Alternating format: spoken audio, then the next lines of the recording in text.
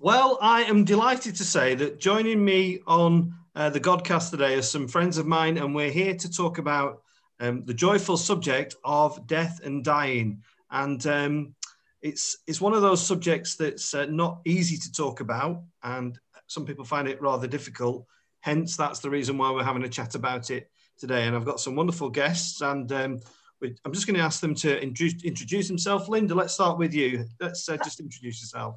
Thank you. I'm Linda Tomkinson. I am the priest in charge of Freedom Church Mereside in Blackpool.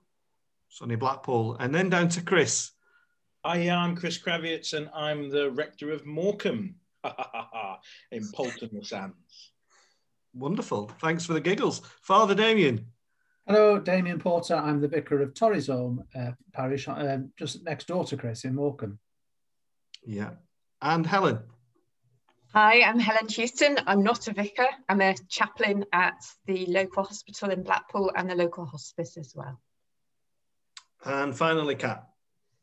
Hi, I'm Kat. I'm a vicar with L plates on, trainee, working with Father Alex here in Burnley. Yes, and Kat's an experienced old hand at this Godcast, as you will recognise her from the one that we did on Heaven. So, yeah, we're here to have a chat about death and dying, and I want to just start by asking you about some of the challenges that you've had in your roles and in your geographical area of Lancashire regarding death and dying in the context of COVID-19. Linda, how's the things been or different for you over the last year or so? Certainly has been different. I think one of the things that stands out in mind when you ask that question, to understand that I'm a priest in charge of a church plant. So my church is new. It's only 4 or 5 years old. And up until this point, nobody in the church had died before. So I think most church congregations are used to occasionally losing members of the church family. And during the first lockdown, a member of our congregation did die. It wasn't coronavirus related, but it was the lack of ability to be able to support people through the grief and dealing with that, losing the first member of our church congregation. So, for example, because funeral numbers are restricted, there was only 2 people could actually come to her funeral from our church family, because there was so many of her own family were there as well. So there was certainly difficulty in around the funeral and around in supporting my church family, dealing with that first loss. Yeah, was it a sudden passing, Linda? It was very sudden. It was not expected at all. She hadn't been particularly poorly or anything like that. So yes, it was quite a shock. And something it was quite a shock to me as well. It's the first time somebody in my own congregation has died. So I had to deal with that personally, as well as supporting people in the congregation too. Yeah, thanks, Linda. And Father Damian, about yourself, how's it been for you? It's been very busy. Death's been high on the agenda, sadly, hasn't it, for lots of reasons. And it's been very difficult sometimes dealing with, as Linda was saying, the families at more of a distance that we would normally like. And funeral services, of course, have felt very different. And, well, they've been very different, haven't they? And for some people, that's been very painful that they can't have the big send-off for their loved ones that they might have wanted. On the other hand, what's interested me is a number of people who've come back to me afterwards and said that, the quiet and intimate sense of manner in which we've been doing funerals has actually been quite helpful to them in retrospect. And I think has perhaps helped them to focus on a little bit more keenly on what they're there for, why they're there, rather than having to take everybody else on board and all their expectations. It's been quite interesting. Yeah. And Helen, in your context, obviously it's different to, well, Linda's is very different to Father Damian's, but in your context of working in a chaplaincy role, how has that been different for you? It's been a strange one because I unfortunately had to shield. So I was going to say my experience, I think, of COVID certainly the first lockdown, was receiving a letter telling me that I was extremely clinically vulnerable and had to shield, or I'd get very poorly and or die.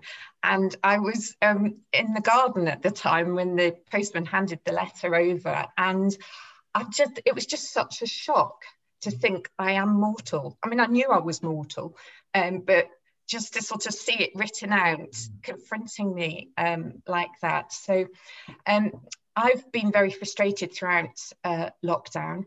However, I've been trying to support my colleagues who've been in the hospital.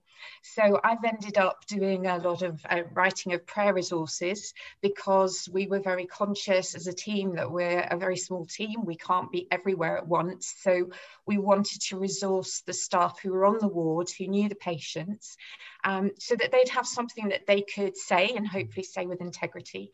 And we ordered loads and loads of holding crosses and wooden hearts and so on that could be given out as a comfort and a support to the bereaved. But yeah, I've just found being a hospital chaplain during lockdown, when I could have been really useful, very frustrating. Helen, did you feel a sense of loss by that, not being able to be there? Oh goodness, yes, yeah, definitely, because as we're all pastors, we want to be with people. That's the whole point, and it's just not the same as being on a phone or in a Zoom conversation. Yeah. And Chris, what about yourself? How's it been for you, buddy? Yeah, it's been challenging in sense that there've been lots more funerals. And then suddenly it goes quiet again, but in a sort of bigger way than usual. It sort of ebbs and flows usually, but the peaks and troughs seem to have been bigger. Visiting families has been really tricky, because there's a lot of misunderstanding out there about what should be happening when you visit or don't visit. And with the best will in the world, people are not primarily thinking about COVID. Once you've got over the initial, well, I shall wear my mask and I shall sit over here. Once you've done that, then everyone seems to forget it. And to be the one who reminds people, actually, if you could just stay there while we do this, or it's actually quite awkward, because you so often when you're doing a funeral visit, you're the professional in the room, aren't you? And so they look to you and say, well, you'll think of something, Vicar, won't you? And you think, yeah, all right, I'll have a go. But then you're also the professional in the room, and somehow there's some sort of responsibility for where everybody sits in someone else's front room. It's very bizarre, and I found that really quite difficult. Knowing that no one else is going to say, could you go and sit over there and not stand in my face, please? So you have to be the one who says it, and it's awkward. Yeah. Cheers, Chris. And Kat, I suppose for you, this is almost normal, isn't it? Because you've been ordained a little while now, but still relatively new to ordained life. I suppose this has become the norm, has it? Well, I've now taken more funerals in COVID times than before, yeah. So but I don't think I will ever get used to having to do things like visits on the phone rather than being able to go in person. And I certainly don't think any of us should ever want to get used to numbers being limited and physical contact being limited at funerals. I mean, it's just against every human instinct, isn't it, to try and offer someone comfort from 2 meters away wearing a face mask. And my heart just goes out to everybody who's lost someone close during this time, because you want a hug, you want someone to pass you a tissue, and all of these things that we've been forcing ourselves not to do to try and keep each other safe has been really difficult, I think, for everybody. Yeah, I think there's a lot to be said for the kind of the emotional and the hugging. I recently had one where I was the first kind of face-to-face contact with somebody who'd lost a loved one because they were self-isolating, and the outpouring of grief was significant, I would say, to what may have normally have been the circumstances. Can I just ask if any of you share my concern about after the pandemic, as a lot of people are kind of very optimistic now about this pathway to normality, whatever that is. But do you think there's going to be a bit of work, or I'll say a bit, or maybe a lot of work to do in the months ahead of us? I'm certainly concerned for my NHS colleagues. They've been through a horrendous time. Our palliative care team that's been working, supplied by Trinity Hospice, but working at the hospital, have literally gone from deathbed to deathbed to deathbed in very difficult circumstances, having very intense conversations with loved ones who can't be there. It's been incredibly distressing. So yeah, from my point of view, I worry for my colleagues going forward, because I think there will be a price to pay. There's only so much emotional energy you can put into a job like that. And if you don't get the rest, you don't get the respite, then yeah, I do worry for them and I pray for them. Yeah, I had a conversation on Sunday evening actually there was somebody who's part of our congregation who works on one of the COVID wards in Lancaster, and she was echoing, Helen, much of what you're saying about how difficult it's been. You know, they're used to getting people better, and it's been you know, person after person after person that's just struggled and died and lost, and dealing with the families and all that. And I was talking again this week with the guy who's the chapel attendant at our crematorium here. We were comparing it to perhaps what the troops might have felt like when they came out of places like Afghanistan, and how you know, it's a very different thing, of course. But there's going to be a lot of stuff to deal with, post-traumatic things of all kinds, aren't there?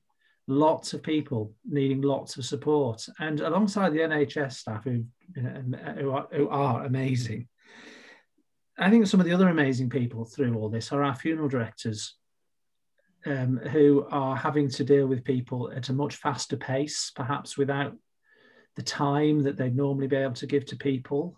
And I think that's something where I've certainly sort of been very aware as a priest of how important it's been actually to try to make more time to be with people through the journey of bereavement in these recent times. Yeah.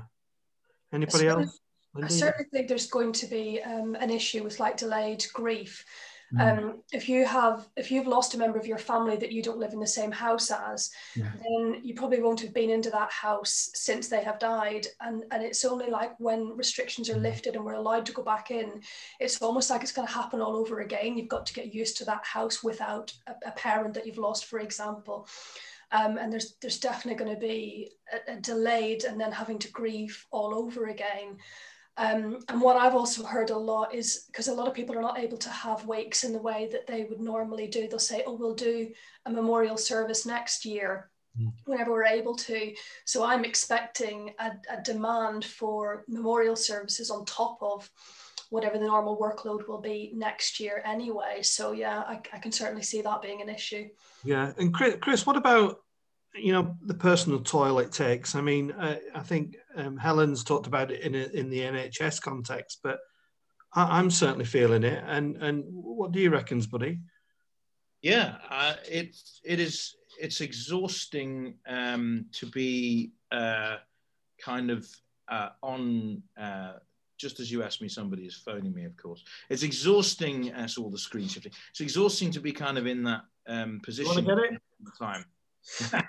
Hello, sorry, I'm just on a call. Yeah, no, it's exhausting to do that. But I think, I don't know, I just hopping off what Linda said, that I think there's also an underlying anger, maybe displaced anger, but there is a sort of, I'm encountering from a few people, anger at the loss of people who should have been fine, people who went in with a broken leg and didn't come out again. And thankfully, I think those numbers are very low because the hospitals have been excellent and worked very hard. But I have done 3 or 4 funerals where they expected the person to come out from an operation or a leg, like a broken leg or whatever, and they caught COVID and died. And the anger that exists there, that this is an injustice, this should not have happened, you know, they just broke their leg, they're only 52, you know, and that's I think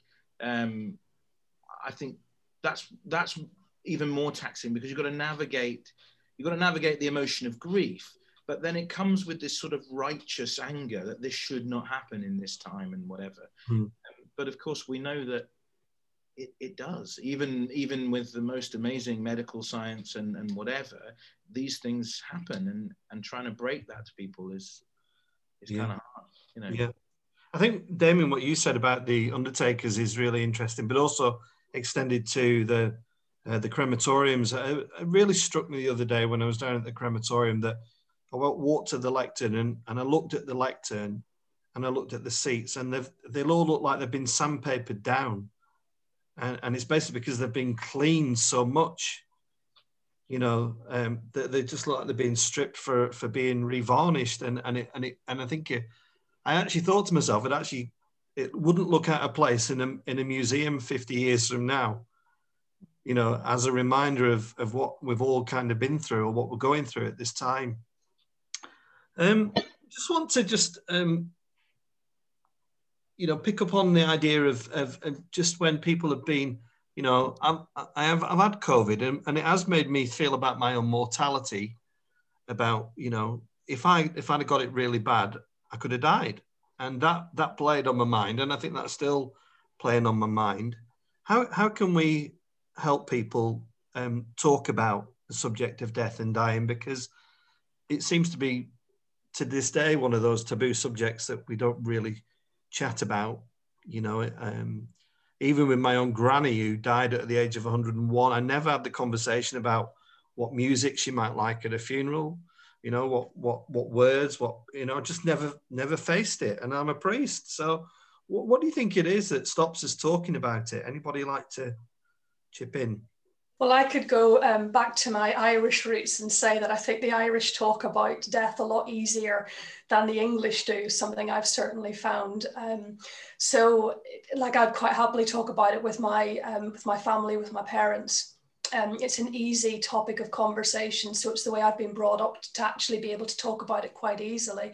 So I think that's a gift to be used when people feel awkward talking about death. I will quite happily bring up the subject, and I will quite happily and comfortably ask those questions, and it's just giving that impression that this is actually a normal thing to talk about, that this is an okay thing to talk about, and to be able to give people space to ask those questions that they might feel really uncomfortable asking, or like to have those conversations about it. So just making it part of normal conversation, I think, is a very helpful thing to do. Yeah, I think helping people to start the conversation, it's a weird thing to bring up over the dinner table, isn't it? Or even more so now, perhaps on Zoom or another way of chatting.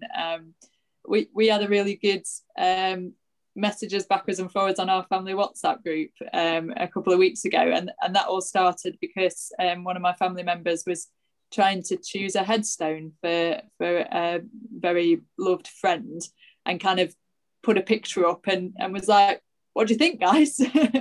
and then started about 3 hours of messages going backwards and forwards about what we'd like at our funerals, about whether we'd like to leave our bodies to science, and all sorts of things that we'd never really had a conversation about. And I think sometimes doing it by something like WhatsApp's perhaps easier than sitting and staring each other in the face and having questions. But there was lots of laughter in that, and I think we all enjoyed it in the end. We all kind of messaged in the morning and said, oh, good chat last night, thank you. But I don't know how we'd have got onto it if someone had just said, you know, put a WhatsApp message, do you want to donate your body to medical science? That would have been a very weird conversation starter.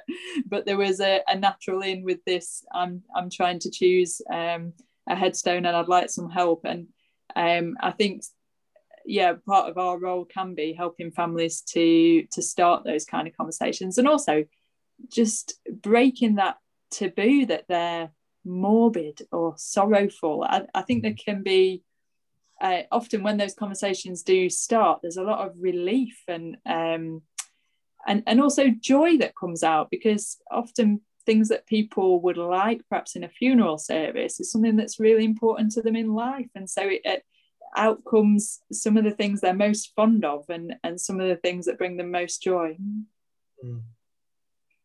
I definitely think that humour is a great tool. No surprise there. I think humour is a great tool for a lot of things, but particularly talking about death. And for some who know that they're facing it, the opportunity to laugh in the face of it, or at least to look it straight in the face, is hugely appreciated, rather than tiptoeing around it. You know, particularly so if someone is terminal in your family, more often than not, the person who's terminal is ready to talk about it. You know, after a certain period of time, they want to face it. Let's talk about this. Let's actually talk about this. Whereas the family, everybody else, is so horrified by the impending loss of this person, this coming wave that they can see coming, that they just don't want to talk about it. They don't know where to begin. They don't think it could possibly be funny. It couldn't be anything but utterly horrifying. And so they avoid it. And I think that's our role sometimes, is to be the one who says, okay, you go and get a sandwich, shut the door, and then say, come on then, you know, let's do the elephant in the room. It's curtains for you, isn't it? So how are we going to deal with this, you know? And I reckon, Helen, you probably got loads to say on that, being, you know, a hospital chaplain. But like, it just, yeah, it's so much, yeah, I don't know, it's just. I thought you were going to say then, Chris, it's curtains for you. Do you want them open or closed? Yeah. Yeah, I did it my way, or which we have. You know, I've deliberately said that because I think what you say about humour is really important. That when I've done funeral visits, you can be in the midst of the deepest grief being outpoured through tears and sadness, and all of a sudden there's this fanfare of laughter that is actually, you know, in some ways I feel like it's the grieving process actually starting to unravel. Helen, is that your experience in the hospice or in the hospital scenario, where if somebody comes in and is obviously very ill, how free-flowing does the conversation tend to be? Is it something that you have to kind of instigate, or do you find families actually want to talk about these things, and even the patient? Well, it sort of depends where they are on their journey, to state the obvious, because sometimes when people are coming into hospital, it's for investigations that then lead to diagnoses, which then lead to a prognosis. So there tends to be a lot of shock, anger, surprise.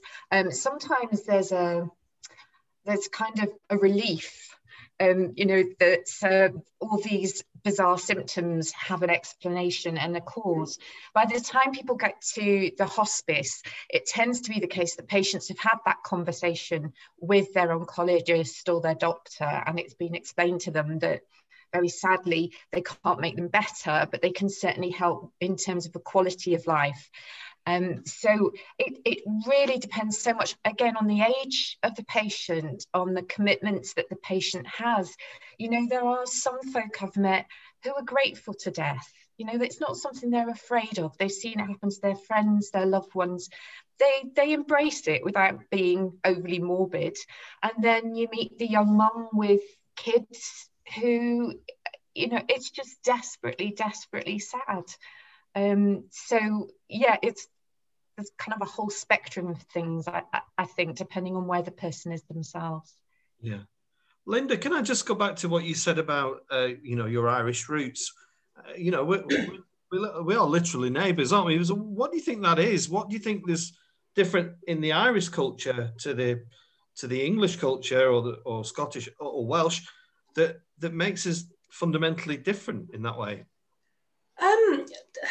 It's really hard to pinpoint exactly what it is. I think it's just there's more involvement in it, and like, you know, you go back a couple of decades or like maybe a century or so, and people were much more involved in like when somebody died, the body was brought back to the house, and in many cases it still is. and is laid out on the family bed, the bed that they've slept on for decades, and people will come and visit, and they will come and see. I remember the first time taking Pete, my English husband, to an Irish family funeral, and we walked straight into my uncle's bedroom, and there he was laid in his coffin with the lid off, and like the kids were running in and out and putting flowers into the coffin and things like that, and Pete was slightly freaked out by that, and it's okay, I'm allowed to say that. But it's just much more part of your life in that sometimes it can be a little bit excluded, so the body is taken from the hospital to the funeral home, to the crematorium, and there's that distance between it as well. And I think there's also something to be said for the timing of how things happen. From when somebody dies to when a funeral happens in Ireland, you're talking 2 to 3 days. Whereas in England, it's less than, usually not less than 2 to 3 weeks at the earliest, and sometimes longer. So I think there's a more relevance, more now. Sorry, relevance is not the right word. Imminence, I think, is the word I'm looking for. It is more in our daily lives with it, that just makes it easier to talk about. Yeah. Thanks, Linda. If we could just have a look at some of the questions that have come up. I've done a few grave talks in years gone by, but one question that's come up a few times, and Father Damian, maybe if you could see what you think about this, is whether when a parent's died, whether a young child should be encouraged to come to a funeral service. What's your experience of that been, Damian? When I was a child,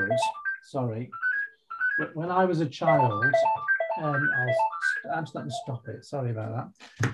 When I was a child, my grandmother died. I remember being told, I wasn't told I couldn't go to the funeral. It just wasn't even thought about. And it was something that stayed with me for a long time. And I don't blame anybody for that. It's just sort of the way things were, I suppose.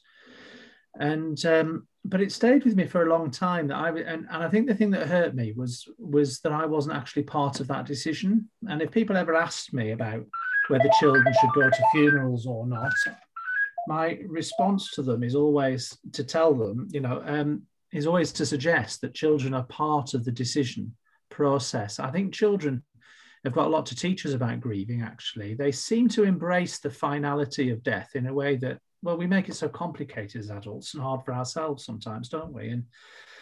And I think, children can teach us a lot of lessons in grief. But we need to bring our children up to understand that death is part of life, and to face it in a mature and sensitive way. I think so. It's about you've got to not be frightened of having the discussions with them, I think. Yeah, I had an experience where it was a baby that had passed away, and the family were present, and the family and there was a young child present as well, and the parents kind of put me on the spot, saying, literally in front of the whole family, can you have a chat with Billy? Not the real name, obviously. It's just explain what's happening. And I was quite newly ordained, actually, and it was quite a big one for me to deal with. But it does lead me to wonder how we should explain death to children. Chris, what's your take on that? I mean, it's obviously something that happens, and invite others to comment as well. There are some resources out there which can be used, and some of them aren't bad. I mean, some of them aren't great or a bit dated, but some of them aren't bad. I mean, I think there's some kind of storybooks. It depends on the age, obviously, but there are some sort of storybooks that talk about change and death, and uses the seasons, or it can use caterpillar and butterfly, mayflies. I've seen one about mayflies, and there are all sorts of different ones. One I really like for slightly older children, and I don't know whether it came up in your Heaven Godcast, I can't remember. I think it might have done. Was the two twins in the womb? Which is just a wonderful story about what happens next, and being able to say that without knowing, you expect something, and without being able to say for definite, this is exactly how it will be. You can say that it will be like something. And the kind of metaphor of those twins in the womb thing, which is kind of a famous thing. I think most people will have heard it. You know, what will it be like when we're born? Will we walk on these two things that we're just floating on at the moment? You know, will we use our mouths for eating and kissing, or what should we use our mouths for? You know, all that kind of stuff. There's all, you know, you can make the story as long or short as you want, but those kind of metaphors are sometimes really helpful, and other times it's like a much more practical question, and they just want to know. You know, I think we can overcomplicate it, like you're saying with children, and they just want you to say, you know, so and so is dead, and they just need to hear that. And I think we can get overly knotted up in metaphor sometimes, and actually they just need to I want you to tell me where my ex is, where is my granny, where is my auntie, where are they?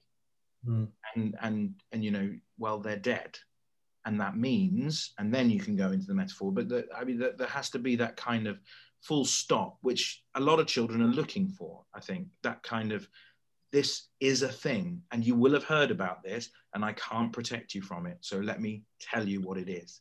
And I think that's important.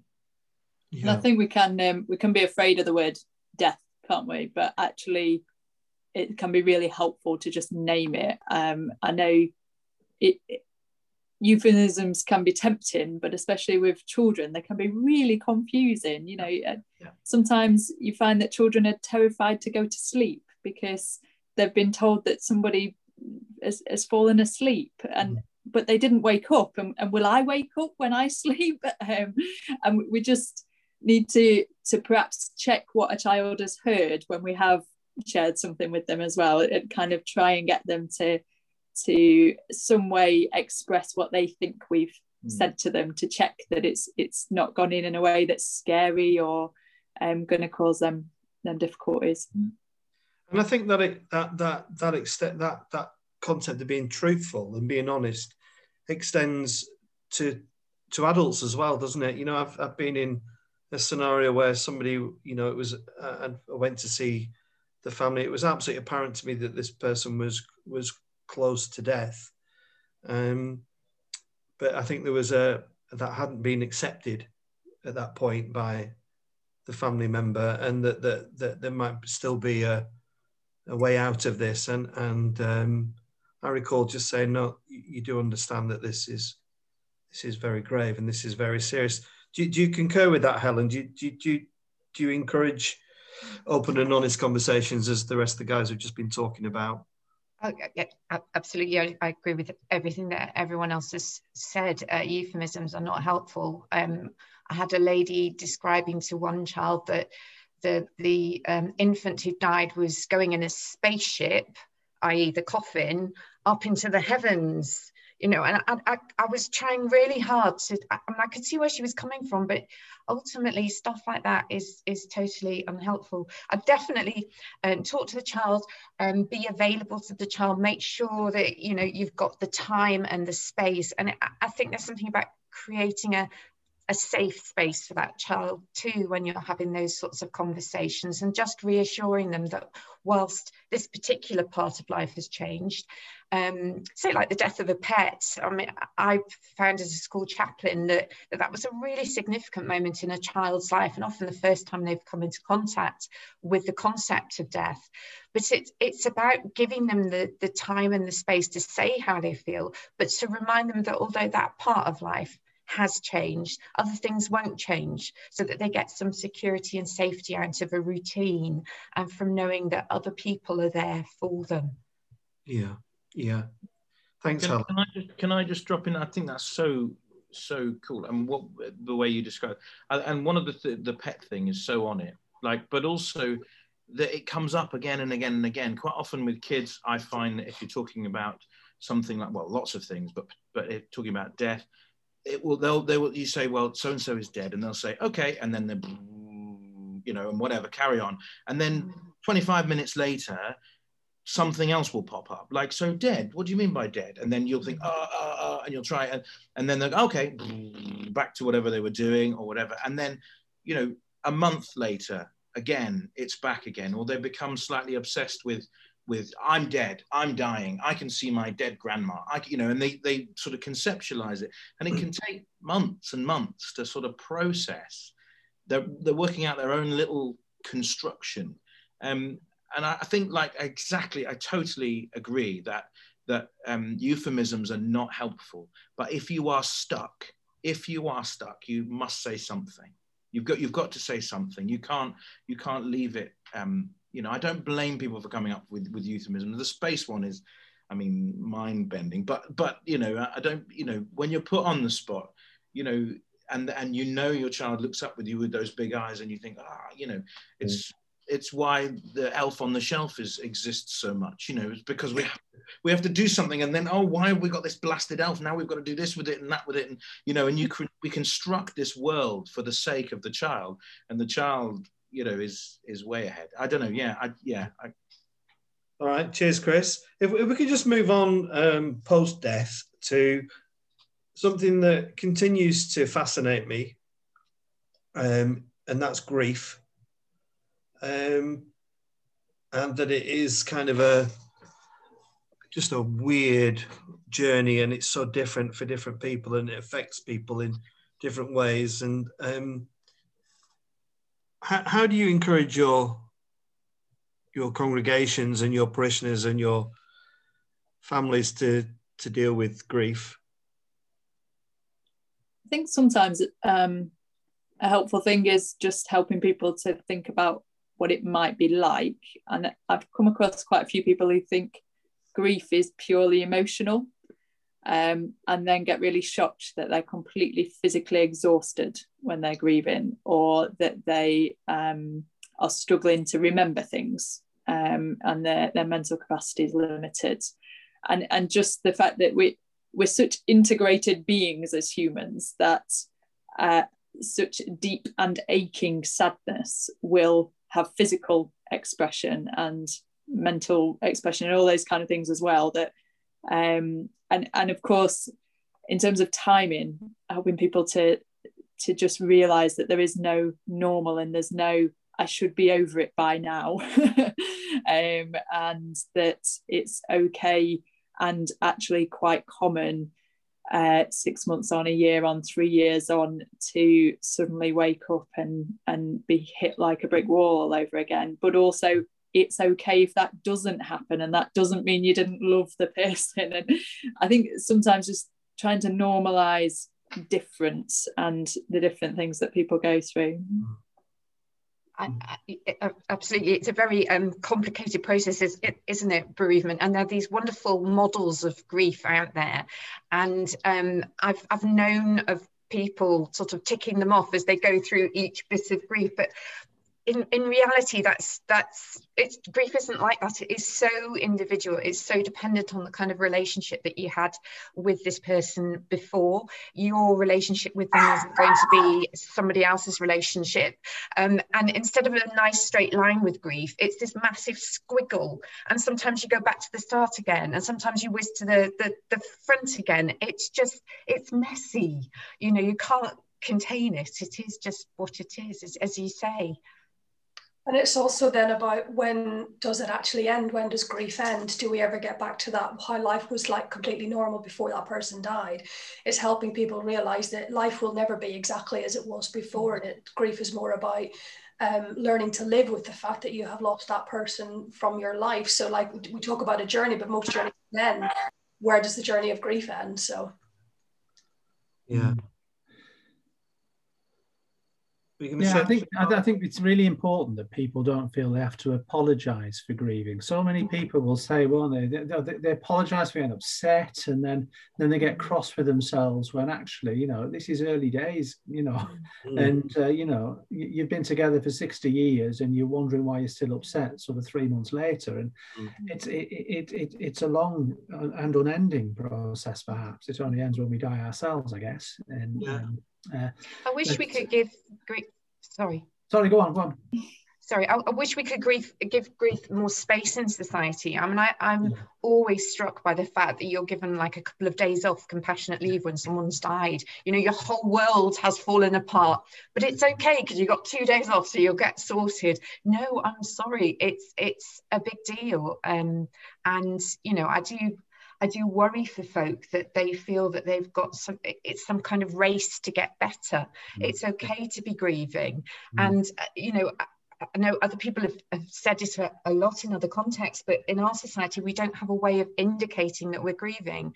You know, other societies, you dress in a particular colour or you have particular customs or rites of passage, but for us, it can almost be seen as a weakness. And that is so wrong. Your whole world has just fallen apart. It's totally reasonable to be struggling. Yeah, and I think what Linda says about life never being the same again is so true, and it's an acceptance of that. I mean, I do something that I feel is a bit weird. My grandma died nearly 2 years ago, and she lives about, her house is about 1.5 miles away. And just yesterday, I walked there with my dog and just walked past the house. And I do that quite a lot. And it gives me, I don't really know what's going on in my head, but I know that it gives me comfort to be in the area and the vicinity it was. So that's me perhaps just expressing that we all kind of deal with things in different ways, and there is no one size fits all. It's also, I think, part of the COVID experience seems to have been as well that a lot of us are becoming very nostalgic for the past. We're needing to have that sort of like a security blanket. I know when my husband's dad died, David watched the whole of Auf Wiedersehen Pets. And then he went on to all sorts of other shows that he kind of associated with a particular time in his life. It was like he just needed to check in with himself and just get in contact with a place where he felt happy and supported again. Yeah. Thanks, Helen. I just want to ask you this question as experts and professionals that before I had experienced any grief in my life as a youngish guy, one of the fears I had was when my father would die. I worried terribly about what life would be like on the other side of losing, you know, someone who was profoundly important upon my life. And I think there are probably people out there who are in that position that, you know, particularly during maybe the COVID experience, where they've seen, as Chris said earlier, people who were generally quite fit go to the very edge of their human life, their earthly life. And I was wondering if we could, anybody could find any words of encouragement for people who might be worrying about the mortality of their loved ones.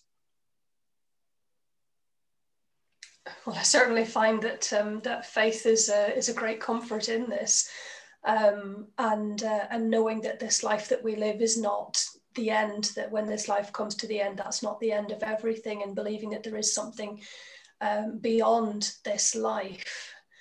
And I find especially the comfort of knowing that there is no pain or suffering beyond this life. So particularly if somebody is ill and is suffering a lot, then to know that once they have died, they are not in any pain or suffering anymore.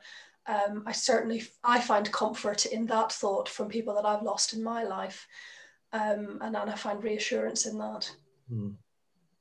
I think if it's somebody younger, there's a sense that you can't look after them.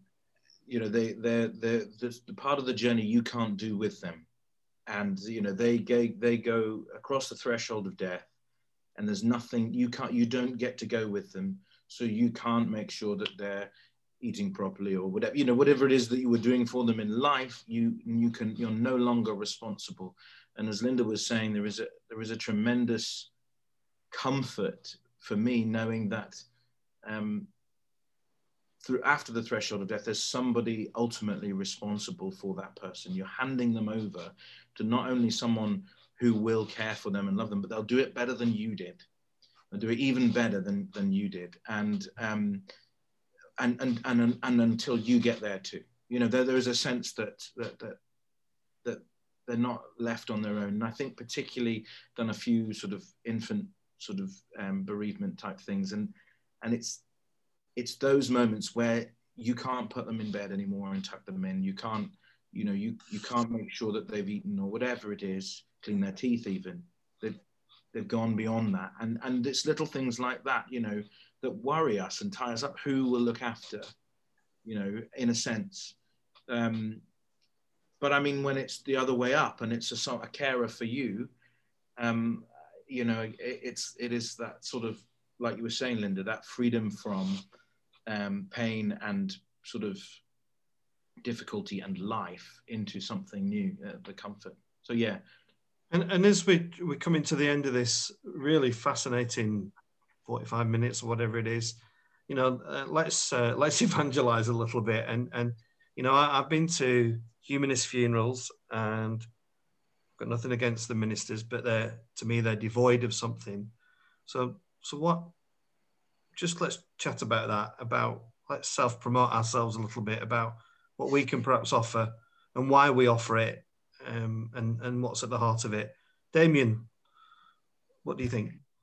Well, as a Christian, I don't believe that I'm made just for the here and now. You know, my goal is life in God, and that's why God's made us. It's so that we can enjoy eternity with Him. And I think actually we don't talk enough about hope as Christian people very often, about, you know, the hope that faith gives us. And I just think that's so very important. Just over a year ago, a great friend of mine, a priest, died, and sat at his deathbed. I asked him how he was feeling. He says, "I'm excited." And I thought, what a wonderful thing to say. And I was really touched by that. You know, there is an excitement about death and about hope and I think we need, if we can convey some of that through our ministry in gentle ways, obviously, to people who are bereaved, that, you know, if they can be touched by the surety of our own faith and our own hope, I just think that's so very important. They need to see it lived in us and us really believe it and not just speak it. And that's the difference of a Christian funeral, I think. Yeah. If you can confidently speak of hope. Yeah. Thanks, Damian. Chris, you've died on stage a few times. What? More than a few, mate. You've resurrected once or twice. So what's your thoughts? I definitely agree with Damian, absolutely. And I remember leaving college and having a conversation with a vicar from York, who just had this enormous smile. And I remember having a conversation. I was drawn to him because he was constantly joyful, not silly or giddy or stupid, but joyful, like just this kind of innate joy. And I was drawn to him because he had that joy. And I felt like something, I've got joy, but you know, I was finding in the college environment that it was very serious and very academic, and you know, you've got to be well grounded in faith, and as though the two weren't somehow you could be joyful and therefore a bit of an idiot, and I was really struggling with that. Do I have to pretend now that I don't feel joyful so that I can represent the seriousness, the weight of the calling? And he said to me, oh, Siri's trying to answer the question. and he said to me, Chris, if you've got joy, that is a gift which people need to see. You know, if you are joyful, if because God gives you hope, because there is life in you, because God has given it to you, then there's joy, and share it. Be joyful, and you know, live it. And I think as a church we could do a lot more of that. Actually being pleased to be alive would be a good start, you know, and then moving on from that. I mean, I've sat through some services where I've wondered, where is the pleased to be alive here? You know, I mean, we're all looking forward to eternity with our Father, but I'd quite like to be pleased to be alive as well, you know, and I think that's part of death, is actually being pleased to be alive as well. I mean, obviously we can't all inhabit it all the time. There is a lot of sadness. Yeah. But there's a joy in the freedom that God loves me. Yes. Yeah. Cheers, Chris. Linda? There's certainly something about God being our anchor in life, being that one true, unchangeable. and that unchangeable carries through you into eternity. And it definitely echoes, Chris, what you've just said about having that joy. For me, that's very close to peace, and having that in my life. Let's face it, the world is in mess, the world is in chaos. What we have to deal with as human beings in our day-to-day walk in life is just crazy if you step back and think about everything that we have to go on in normal times, like not least in what's actually going on in the world at the minute. And actually, it would be very easy to just be caught up and swept away in all of that. But for me, my faith is that anchor that actually says, do you know what? Whatever happens in the world, you're going to be okay. And it's going to be okay into eternity. And that anchor, that peace, that joy, that faith that I have in my life is what carries me through every single day. Yeah. And I look forward to eternity with God in that as well. Yeah. Thank you. Yeah, I think we have a duty as Christians to die well, actually, to be prepared. It used to be a thing back in the 15th, 16th century. There were books written on the art of dying well, and there's a wonderful website with lots of fantastic videos and pieces of information and so on about dying well. And I think for us as Christians, for us as a church, we have something distinct to offer people that is around hope and is around living with that hope and modelling how, you know, when you are poorly, when you are going through a particularly difficult time, how we exhibit that hope in what we do and say and how we live. So yeah, like Chris says, you know, let's celebrate life. Let people look at our lives and say, yes, there's something special there. But also, as we come to the end of our lives, to have lived in a way that means we have been reconciled with people, that we deal with arguments, that we, you know, family fallouts, all the other things that people come to regret at the end of their lives. Let's deal with them as we go along. So by the time we get to the end of life, we can die well. Yeah, I think the amazing thing we have to offer as well is that our God, who we talk to in prayer, who we worship, has lived a fully human life and gets it. And there's that tiny sentence in the Bible that brings me great comfort. Jesus wept. And at the graveside of one of his good friends, he cries. And just the thought that I'm not talking to some God who's so gaudy that God can't understand the pain and the ache and the no, God totally gets it and is there with me, and I have great reason for joy and hope because of my faith. But also when I just feel completely broken, I know that I'm not alone. And I think there's kind of two ways that can be problematic, can't they, when we're thinking about death. One is that we're almost kind of too sad and there's no hope whatsoever, and the other is that we're forcing ourselves to be too happy and we don't let ourselves hurt and suffer. And I think that's what is just incredible about the Christian faith, is there is deep joy that is always there and lots of reasons to celebrate, but also this idea that we can come to God and yell at God and cry at God and God gets it. And you know, if there's a traumatic, tragic, horrific death or deaths, the question can quite often be, where is God in all of this? And my answer is weeping next to you, present with you. So yeah. Thanks, Kat, and thank you all for your encouragement. You know, when I mentioned before about fear of my dad dying, I wasn't a practicing Christian then, but you just made me think about when he did die. He died from Alzheimer's disease at the age of 92, and just listening to what you said made me realise that when he died, I actually celebrated his death. I celebrated his life, and that his pain had been ended, and ahead of him was a period in time, an eternal time of joy and happiness. So I think it's really wonderful to hear you all speak and talk so openly and honestly about death and dying. And I just want to thank you all very much for coming on to the Godcast.